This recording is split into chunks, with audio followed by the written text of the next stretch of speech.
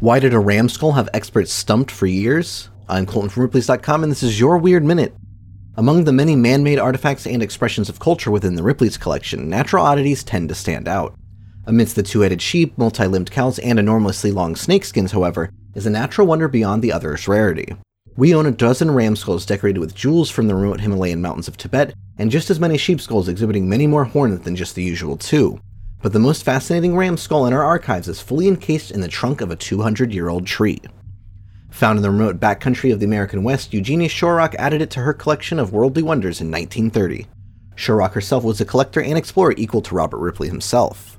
While theories abounded that the skull was placed to mark a hidden Spanish treasure or that the ram had died with a seed in its mouth, park rangers finally provided the answer.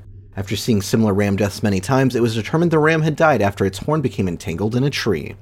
The unbelievable part is that the tree grew around it. To see the oddity of nature and for other strange stories, head to Ripley's.com. Rate the Weird Minute if you haven't already, and tune in tomorrow for another Minute of Odd.